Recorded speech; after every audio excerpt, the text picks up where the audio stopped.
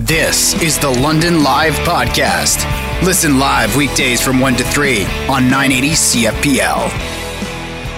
Right now, let's look at something that being almost 3 weeks into a new year might be coming up in some situations.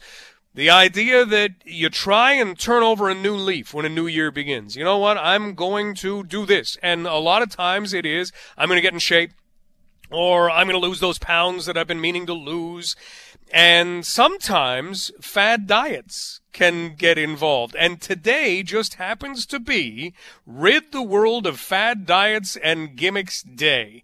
And it's our pleasure to welcome to London Live Dr. Rachel Goldman, licensed psychologist, clinical assistant professor in the Department of Psychiatry at the NYU School of Medicine. Dr. Rachel, thanks so much for taking some time for us. How are things?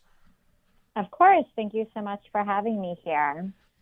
Let's talk fad diets because they're everywhere. I don't even know how to name some of them. You can say something that sounds ridiculous like the cracker diet. And I'm sure there's a cracker diet out there. Cracker Jack diet? Not sure, but maybe. What is the attraction, Dr. Rachel, to fad diets? Yeah, so fad diets have been around for years, right? We hear about them all the time. And like you said, I mean, there's the cabbage soup diet. There's, the more popular ones people know, like the South Beach diet, Atkins diet. But what it makes them so attractable, yet making sure we understand that they don't work, is that, they kind of guarantee these quick fixes, right? It's like, if you're on this diet, you're going to lose weight. And that's true, but you might be miserable doing it, because fad diets do tend to be very restrictive.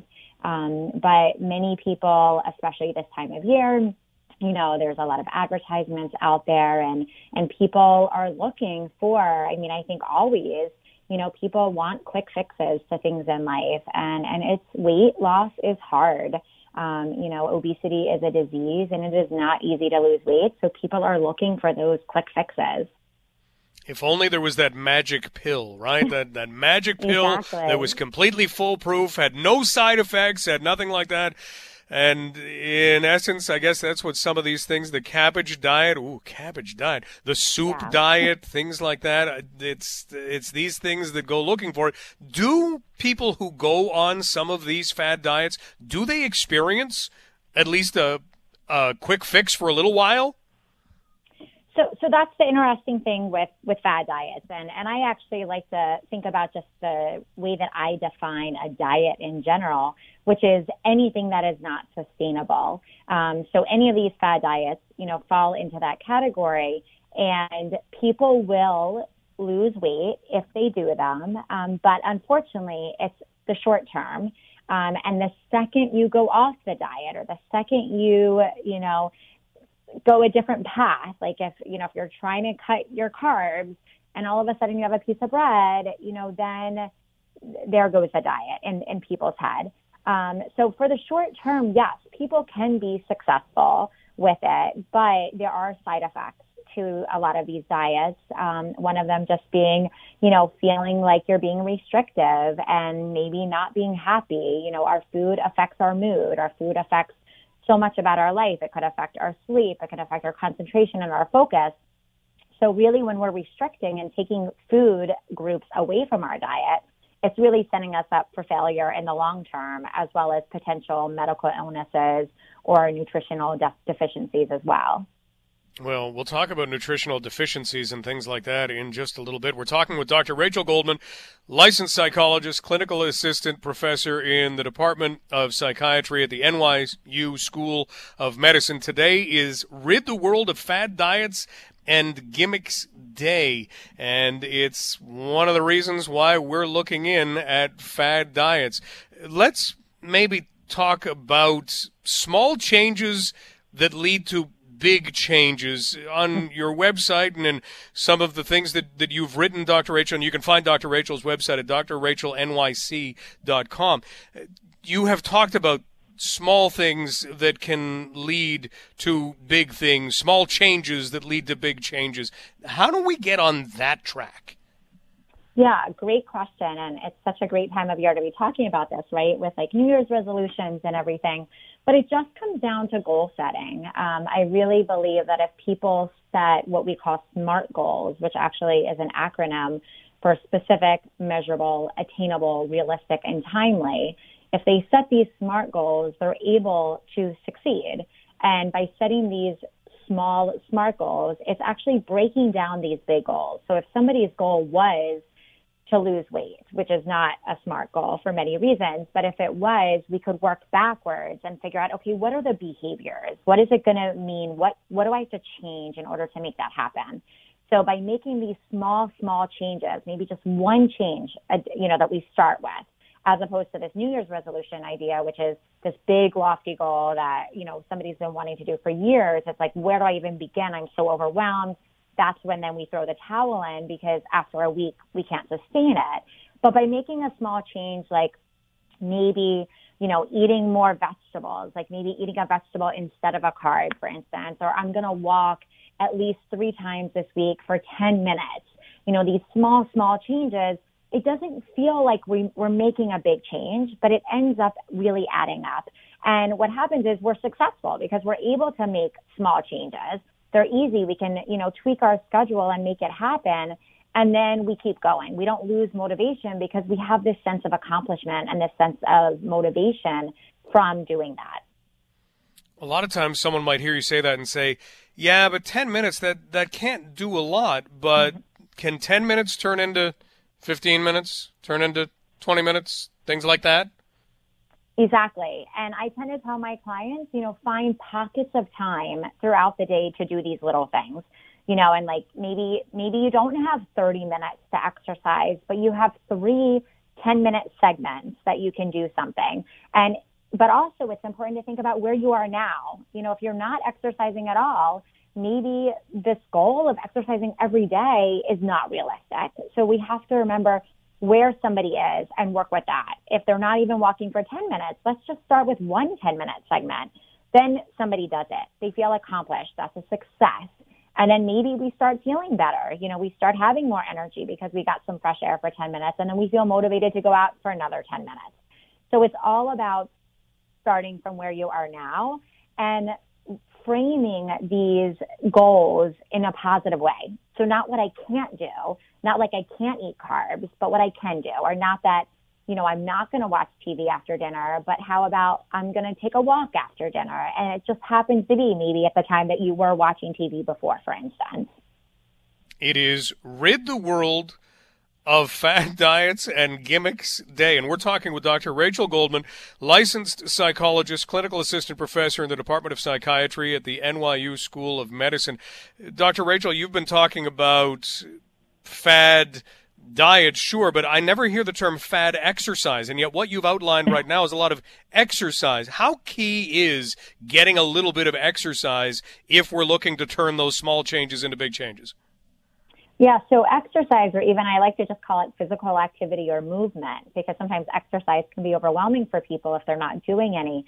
But physical activity and movement are so key really to a healthy lifestyle. And what I mean by that is both physical and mental health. And I think right now, especially, everybody's mental health is really being impacted by everything going on in the world. So physical activity is very important. It impacts our sleep. It impacts our mood. It impacts, the tone of the day. It impacts so much. But of course, it also impacts, like I said, our physical health. And if somebody's goal is to live a healthier life, and maybe their goal is to lose some weight to get healthier, the physical activity is going to help for sure. It's not going to hurt it in any way. So it really is, a combined activities that we need to focus on in terms of being healthier and happier, which includes, I actually talk about certain key health behaviors. One of them is our water intake. One of them is sleep. One of them is the food that we put in our body. One of them is movement or physical activity, and then our me time or our stress management. And I think if we can focus on those 5 things a little bit at a time, but not all at once, we don't want to change everything at one time, we can meet our goals and live healthier and happier lives, both physically and mentally. Good stuff. Dr. Rachel, when we're talking about fad diets, it's easy to say the cabbage diet is a fad diet, or the soup diet, or the cracker diet, or whatever it is. But you mentioned the Atkins diet. That might stand out. Would that be considered a fad diet? Yeah, so, all of these diets are really considered fad diets. They're like popular for a certain amount of time, and then we don't really hear about them quite as much. But, some of them, like the Atkins diet, might seem more sustainable for some people. And I think that's the key, really. If we think of the real definition of a fad diet, it's something that's more short term, it's popular, it's in the media for a certain amount of time, maybe like fashion fads, right? It like comes and goes. But things like the Atkins diet or some of the other ones, people have been successful with. And what I tend to tell my clients is, find something that they can sustain, parts of their lifestyle that are sustainable and that don't make them feel restricted, though. That's the key. When we start feeling restricted is when it's not going to work for us anymore. Dr. Rachel, maybe one other thing, and this comes with a name that doesn't even have diet attached to it, but we hear a lot about the keto lifestyle. Would that get lumped in with fad stuff? Right. So actually, I think a lot of people now like to use the term lifestyle instead, but keto is a diet. It's a ketogenic diet, which, is similar to Atkins in a way that it's a high fat diet, low carb. But it falls under that same category. And, especially with the keto diet, though, it's something, and actually with any of these diets, but more so the keto diet, it's important to be followed up with your medical professional or your healthcare professional, because sometimes, restricting too much or eating too much of certain foods like high fat can put us at risk for some other health conditions as well. So if anybody is willing or wanting to try any of these, I think it's important to be talking to your medical professional and making sure it's safe for you, but also understanding that it is probably not sustainable, at least the way that it's being advertised. I honestly think the best, quote, diet for people is the one that works for them. And many times that's taking pieces of different diets and incorporating it into your lifestyle and figuring out what is going to work for you and that you can sustain without feeling restricted. Because sometimes you're dealing with diets that restrict like you said, the nutrients that you get, and that can have you feeling lousy, can't it?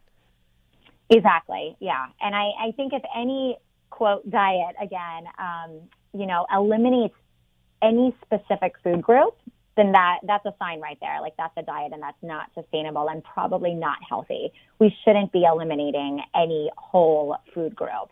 If that's like no carbs or no, fats, we need all of that in our diet. Obviously we don't need a ton of it, but we need it. So, kind of working with either a dietitian or a medical health professional, or even like somebody like myself, it's important to be making these changes and making sure you're doing it in a healthy way. Dr. Rachel, thank you for all the information today. We really appreciate the time. Great. Thank you so much. That is Dr. Rachel Goldman, and you can find Dr. Rachel online at drrachelnyc.com. That's drrachelnyc.com. It is Rid the World of Fad Diets and Gimmicks Day.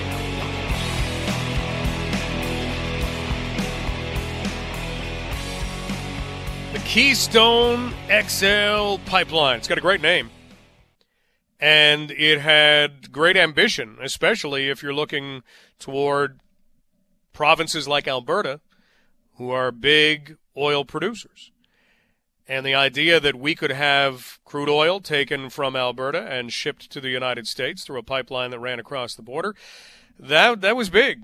And now we're learning that one of the first executive orders that could be issued by U.S. President-elect Joe Biden would be rescinding the Keystone Pipeline permit. So what does this mean? It's difficult to know, but it's certainly easy to ask. Joining us right now is Dr. Patrick LeBlanc, who is an associate professor in Public and International Affairs in the Faculty of Social Sciences at the University of Ottawa. Dr. LeBlanc, thank you so much for taking some time for us. How is Tuesday going for you? Well, so far so good. Pretty quiet. That's good. In a pandemic, quiet isn't bad sometimes. Tomorrow, of course, we have the inauguration, the ceremony that will bring in a new government in the United States. And we understand, it hasn't happened yet, but we understand from those who have had a peek something that we do understand is that we could see the cancellation of the Keystone XL pipeline permit by the new president of the United States. In the last day since that became news, how has that gone over? Well, I mean, we should not necessarily be very surprised that might be surprised that it's happening right away, but I think this new administration wants to come in and really establish basically a change with the Trump administration. And obviously one of the major issues that President Biden or President-elect Biden has campaigned on and the Democrats have been pushing for is obviously the environment. And he had said that he would, rescind the permits on Keystone XL, the project, and also, of course, rejoin the Paris Accords, which Donald Trump had abandoned. So I think this is all part kind of a package that the new administration is putting out there, and in a way, it's kind of going back to the Obama administration situation, right? If we remember, the Obama administration, of which Biden was the vice president, also had blocked the Keystone XL project. So in that sense, I think it's something that should not come as a surprise to Canadians. And even though the permit had been given, it's not clear that how much progress and in a way how big of a loss in terms of investments that have already been undertaken. That will have to be seen. But in the current political context in the U.S., it's something that I think we should have seen coming. U.S. President-elect Joe Biden ran on it in his campaign. One of the things that's been raised, Dr. LeBlanc, is how quickly this is happening. What do you make of the idea that it could be among the first executive orders by Joe Biden's government? Well, I think it's kind of setting the tone right away to establish this new administration and making clear where it's going. If we remember, the Trump administration did kind of the same thing, except that it was abandoning the Trans-Pacific Partnership and then almost immediately after saying that it was going to renegotiate NAFTA in a way that would be good for the U.S., but not necessarily for Canada or Mexico. And this is exactly what happened then. So I think in this case, it's kind of setting the bar right away to say that this new administration will be very much focused on the environment, probably on labor and economic recovery.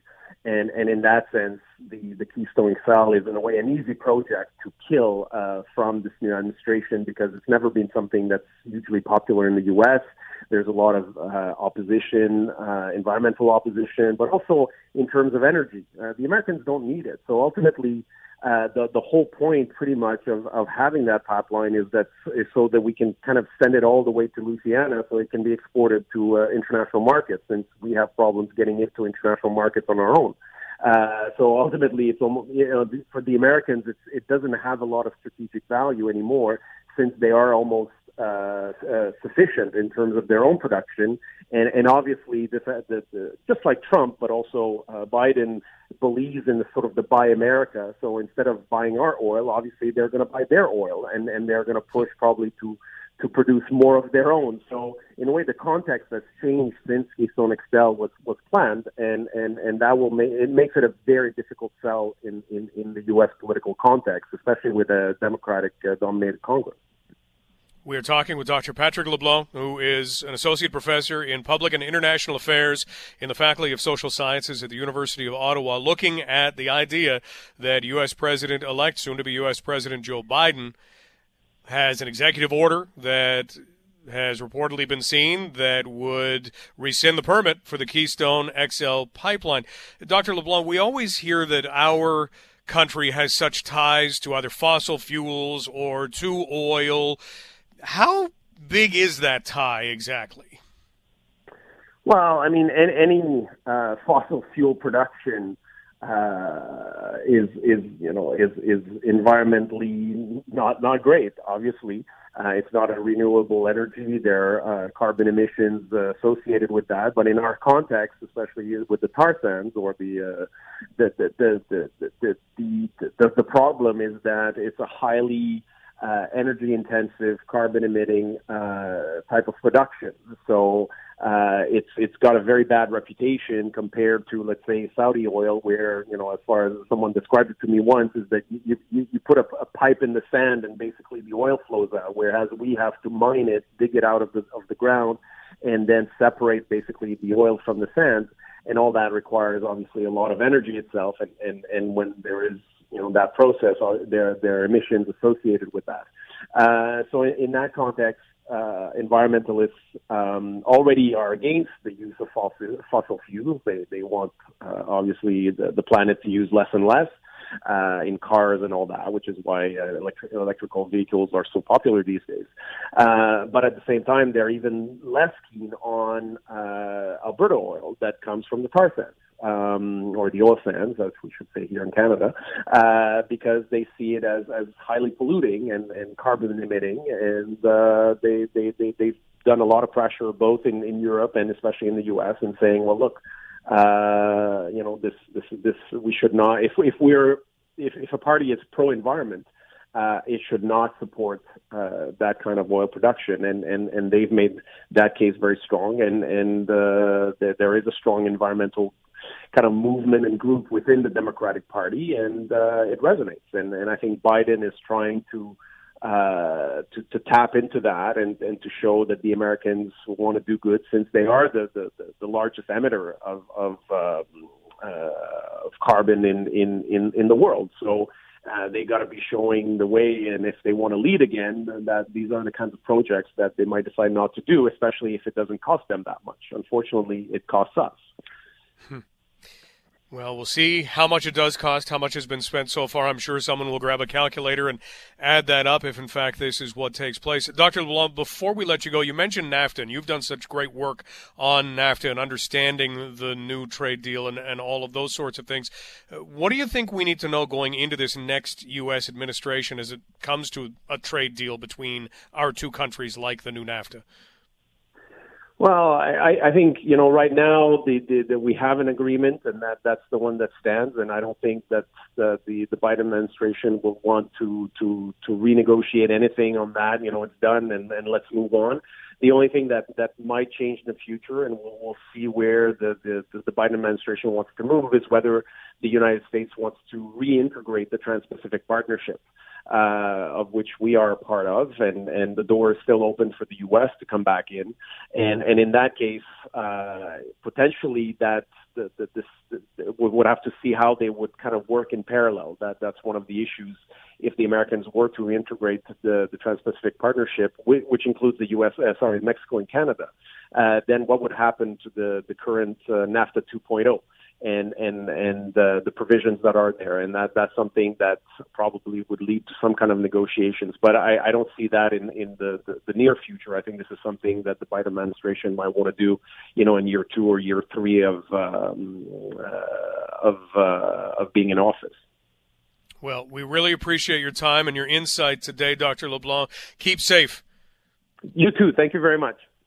It is Dr. Patrick LeBlanc, Associate Professor of Public and International Affairs in the Faculty of Social Sciences at the University of Ottawa. So some talk about the Keystone XL pipeline permit and the idea that there's an executive order that has been reported about that would see it canceled so that we would not have that happen. And that does impact Alberta to the tune of what? We're not exactly sure at the moment. But as Dr. LeBlanc says, the U.S. is basically self-sufficient in their own oil production.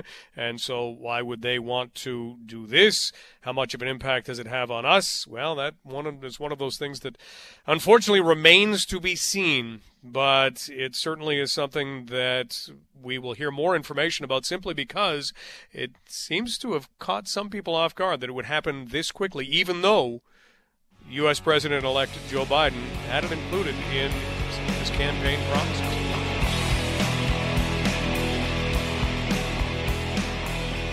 You ever find yourself feeling, I don't know, just you can't settle down, you can't relax, especially with some of the stresses that exist right now? Well, it's a thing, and I've been kind of looking around to see how to get into something as simple as meditation. And Matt McNaughton happened to mention on Let's Talk London with Jess Brady, which is coming up in about 13 minutes, that, Matt, you've been doing this. How did you get into meditation? Am I even saying that right? I probably sound like an old guy saying it like that. Yeah, no, it's you're saying it correctly. Meditation is kind of a broad term for a variety of different ways to meditate. It's really kind of all-encompassing. There's guided meditation, mantra meditation, Tai Chi is a type of meditation as well, transcendental. But yeah, it's just a very broad and really interesting thing to start up. So what got you looking into it? It started for me in my first round of university. I was going to Huron University College to do a bachelor's of theological ethics. And while I was there, I could never really shake this interest I had in kind of East Asian studies and religions and all that. And during my research there, during a few of the classes I took, I wound up always kind of coming back to Buddhism in particular and reading a lot of books on Buddhism. And I came across a book one day called The Zen Bridge by a former Buddhist master named Keito Fukushima. And, you know, I wanted to read the book just out of curiosity, but in the book, he details how to meditate, and he goes through very detailed steps of, you know, the proper way to sit, the proper way to hold your legs, your hands, how to breathe. And I just decided to try it after reading the book, and I found that it was shockingly helpful, at least for me. And in terms of kind of getting started, was it something you just kind of looked at a few of the instructions and said, okay, here we go? Or do you get guidance from someone in person? What was the way that you got going? I personally did it all myself. I really kind of, it helped that the book I read was very clear in kind of the right way to do things. And then if there was something I wasn't really too fully sure on, you know, how to properly perform, then I actually would go to YouTube. YouTube is an incredible source if you are interested in starting meditation, because the guides are very, very clear. It helps having a video to describe things for you. So yeah, I kind of started off all by myself and went from there. No different than tiling a floor or anything else that comes up. You can go to the internet and find a video of somebody who says, yeah, you can tile a floor. Here's what you do. Here are the steps. When you look at what this has done for you, what would you pinpoint as being something that maybe feels different now than before you began to do it? For sure. One of the biggest benefits that meditation has, at least in my life and in the lives of many other people who've practiced, is the mental health benefits. I'm a person, throughout my life, I've dealt with obsessive compulsive disorder and a couple other things. And I found that the way, if you are meditating correctly, of course, when you're going through it, it helps take those anxieties, fears, and stresses that you might have, even if you're not struggling with mental health, even if you're just going through maybe like a rough patch at work or something like that. It'll really help you kind of not forget the negative, but lessen the impact it has on your mind and then subsequently your body, frankly. The less stressed you are, mentally, it'll definitely benefit you physically as well. So that's been kind of the biggest benefit for me.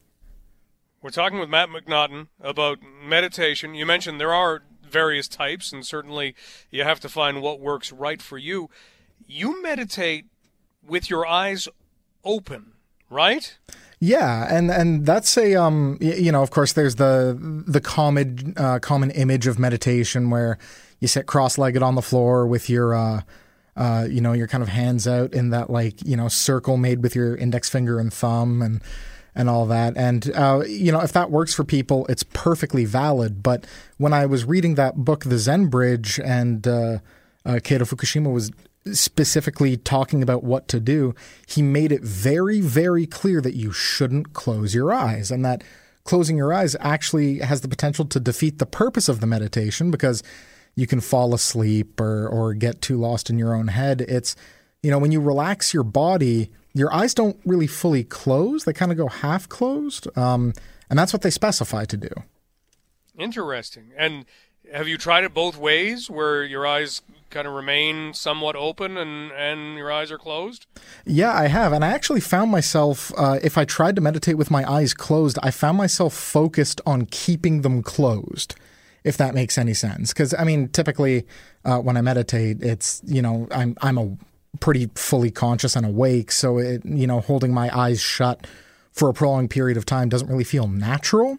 Whereas if you're in a proper meditation and your body just relaxes, the way your eyes kind of naturally fall into place, your eyelids relax again, you're just kind of feeling conscious and well. You don't have to focus on your eyes at all, if that makes sense. You don't put any extra attention to a certain point of your body. Finally, has this become a daily thing? Is it a thing when you feel you need it?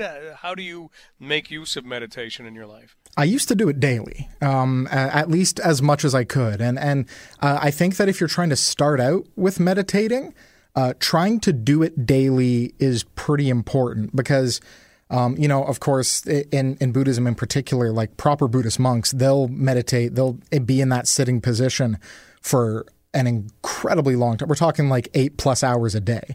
But of course, no one can do that starting out. So I started daily so I could get used to it. I first started off trying to do 10 minutes and then 15 and then 20 and so on and so on. But now unfortunately, I'm just a little bit busy and life gets in the way sometimes.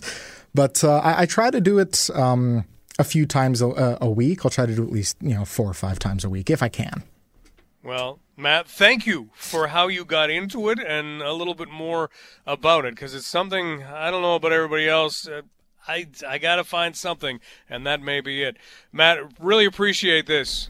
Yeah, no problem. Thanks for having me on. You've been listening to the London Live Podcast. Catch the show live on weekdays from 1 to 3.